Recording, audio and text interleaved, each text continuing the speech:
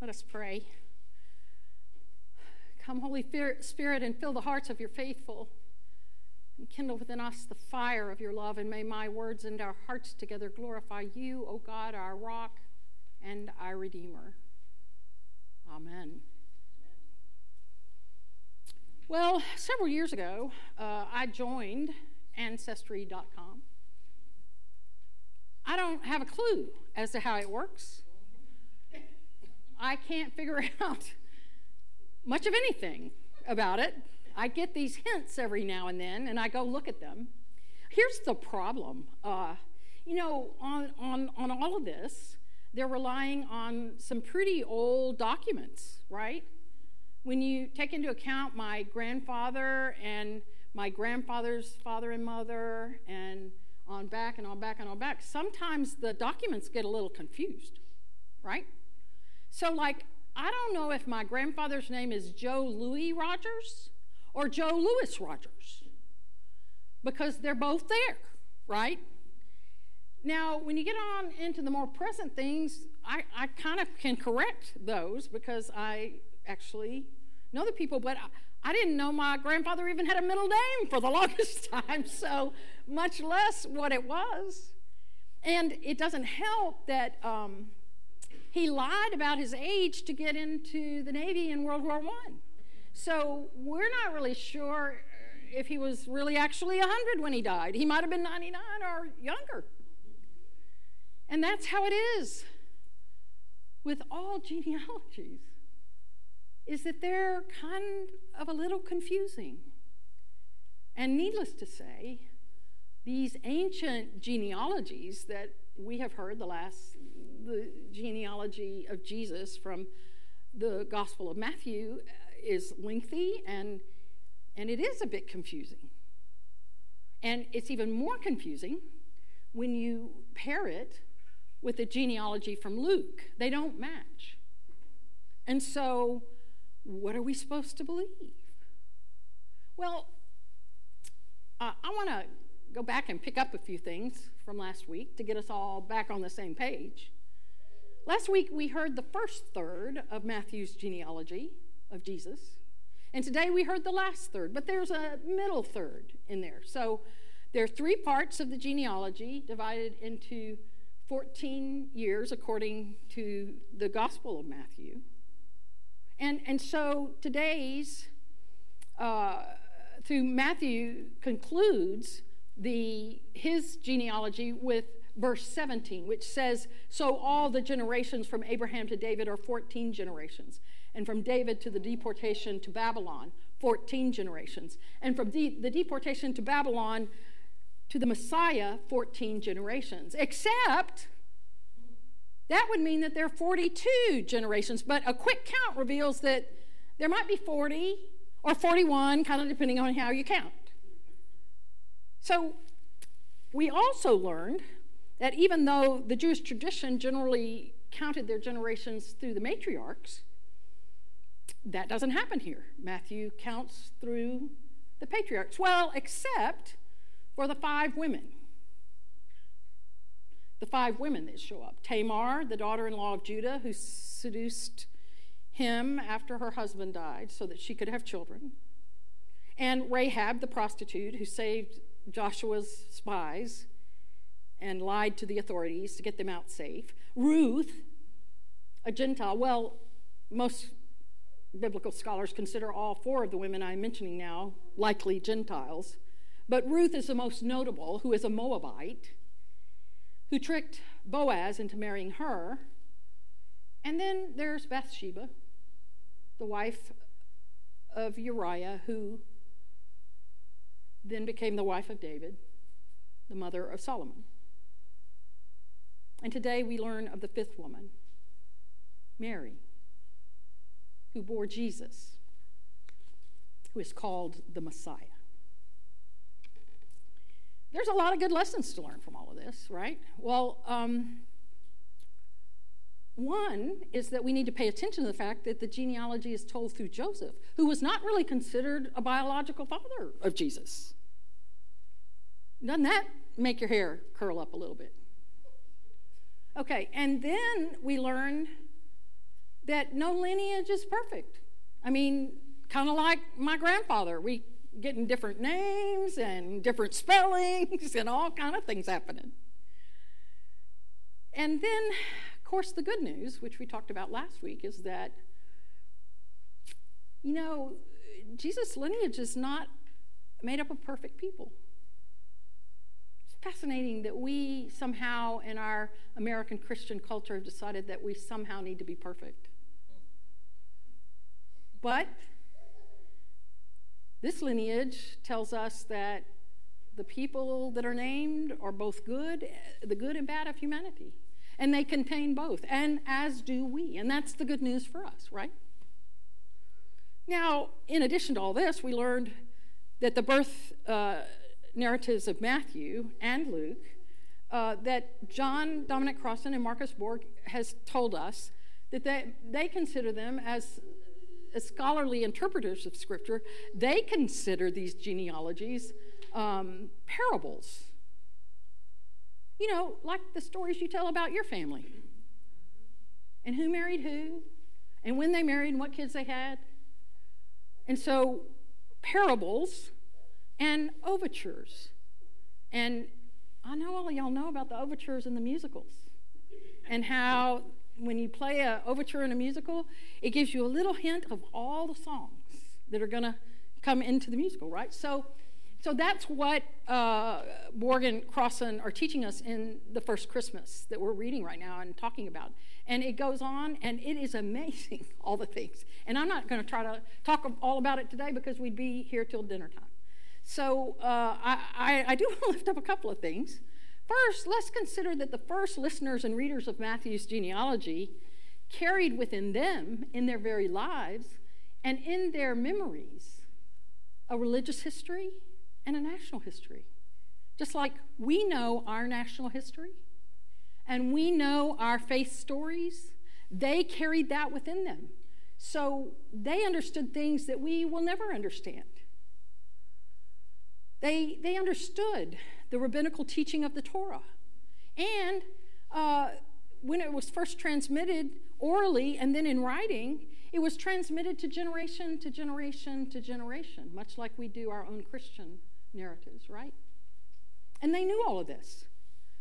For these first Jewish Christians, the very human and very imperfect genealogy of Jesus Christ, the son of the carpenter Joseph, was the real-life personification of the mysterious ladder of Jacob's ladder.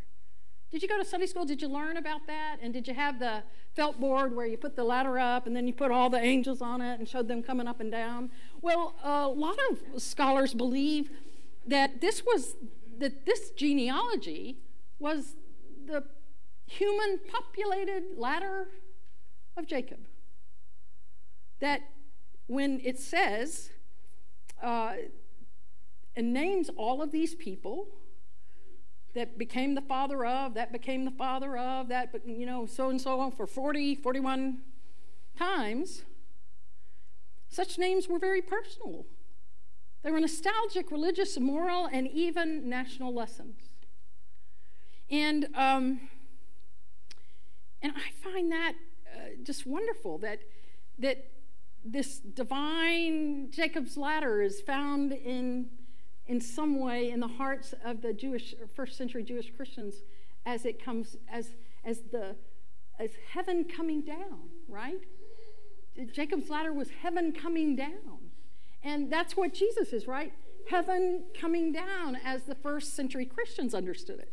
Well, moreover, for these earliest followers of Jesus, many of whom were obviously parents themselves, this repetition is sort of a musical note, right? A repetition that keeps coming in this story that Abraham was the father of Isaac, and Isaac the father of Jacob, and Jacob the father of Judah, and it goes on. And like I said, very personal. So what does this teach us? I mean, it's interesting, right? Don't you think? Everything I've said up to this point is interesting. I find it fascinating. But, I'm a church nerd, so it's just kind of what I like. But there are things to learn here, I think, for all of us. First, Our own genealogies teach us that we belong to a particular family, of a particular place, and a particular time. And some people can even go back into way further back than I've ever gotten, into the old world. Some people are not as lucky. Those that were brought here not because they chose to come, but were brought here enslaved. They don't necessarily have the records that tell them their place and time, but they have the family and the stories. Our faith includes not only the select few of ancient covenants, but it also, as we look at the genealogies and then we look at our faith story that are attached to it, has the whole story of the world and human people. And these make up, for the Christian church, the body of Christ, the church. But there's something more that has to do with the conclusion of the genealogy of Jesus, that Joseph was the husband of Mary who bore Jesus, who is called the Messiah. And Diana Butler Bass does a superb, I cannot lift it up for you high enough, assessment of what this genealogy ultimately means for us after that closing line. And she unpacks for us this phrase, in the fullness of time. Now, that one sentence in Matthew about the birth of the Messiah that we just heard read sets in motion both an ending and a beginning. And even so in Luke. But Matthew ends a genealogy. All of these have been predecessors, and now that ends. And now it means that the Messiah has come. And that is a beginning, right? In our own communion liturgy of Advent, we include the words from the Apostle Paul's letter to the church at Galatia. We thank you especially that in the fullness of time, Jesus was born of Mary. And that fullness of time language means that things have been completed and now things begin, right? The fullness of time involves completion and beginnings. Something ends so that something else can begin. And many Christians, us included, and particularly our evangelical siblings, understand time as a line, right? That we start at point A, that leads to point B, that leads to point C, that leads to point D. And in fact, that's kind of how our history classes are taught, right? We're taught that time starts here, and then this happens, and then this happens, and it's very linear. And the idea for the Christian church is that eventually we will get to the X, Y, and Z, the omega, from the alpha to the omega, when all time will end. There'll be a beginning, a middle, and an end, and all time will end. And many of us have studied the Bible and know the chronology, right? And we can kind of buy into this linear timeline, right? But if you think about it, that's not the practice of the church. That's not how the church counts time.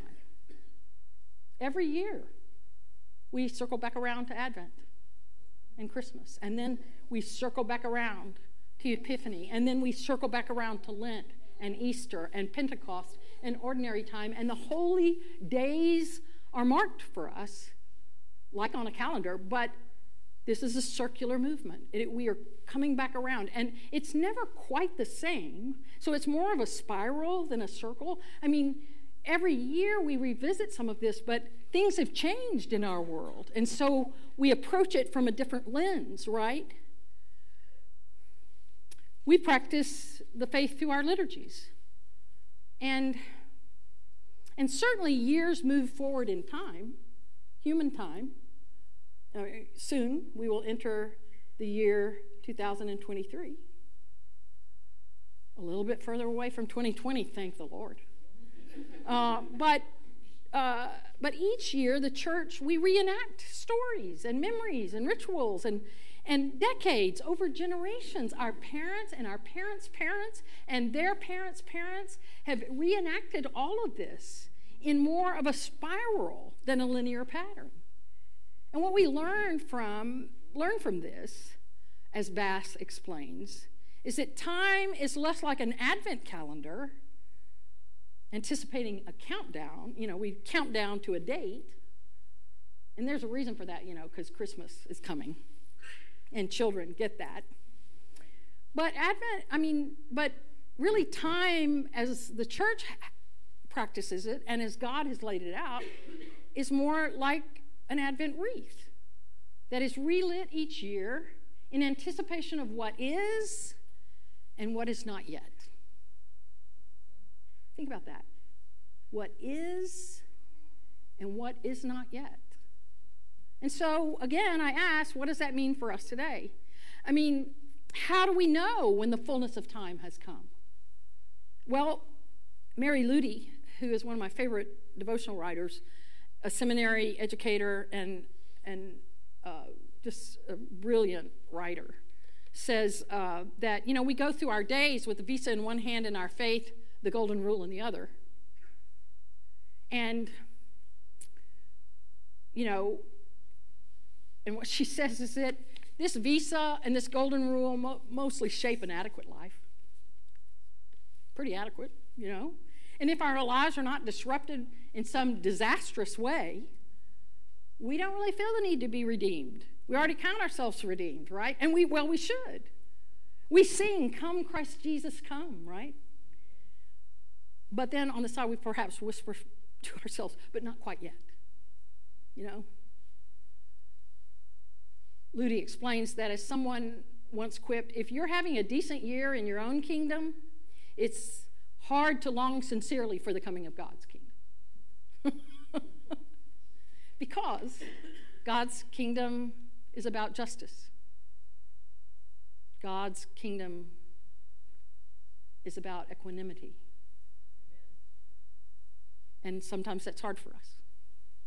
If Advent feels frustrating to you, or boring, or beside the point, why are we doing this yet again? Maybe it's because we haven't gotten real enough to need what it promises, or to perceive what it promises, or to care about it. The grace of the Gospel of Matthew that we heard read today points toward the end of generations, so that there might be a new beginning, the reign of God ushered in the birth of Jesus.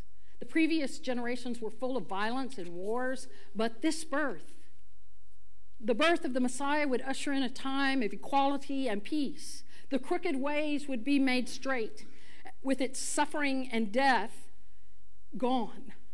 The arrival of the Messiah, the Anointed One, the course of the previous age would be overturned, and peace would hold sway over the whole of creation. The long-promised realm of God would arrive. This is what the promise of that last line of Matthew's genealogy is all about. The anticipation of the reign of God. Now, Jesus, as you know, taught that we cannot know the day or the time of God's coming, or as the disciples asked, the end of the world is at hand. What Jesus taught and lived was that the realm of God is near. It is here, and it is always coming near. And to understand this is to discern and to awaken. While the truth is, we live with clocks and calendars and a linear time warp, in this world, grief frequently accompanies endings. Grief frequently accompanies beginnings. Because in order to have a beginning, you have to give up the ending.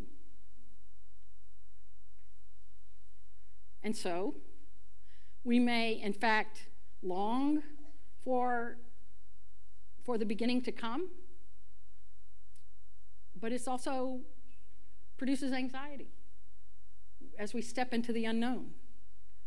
And so we are back to that Paschal mystery, right?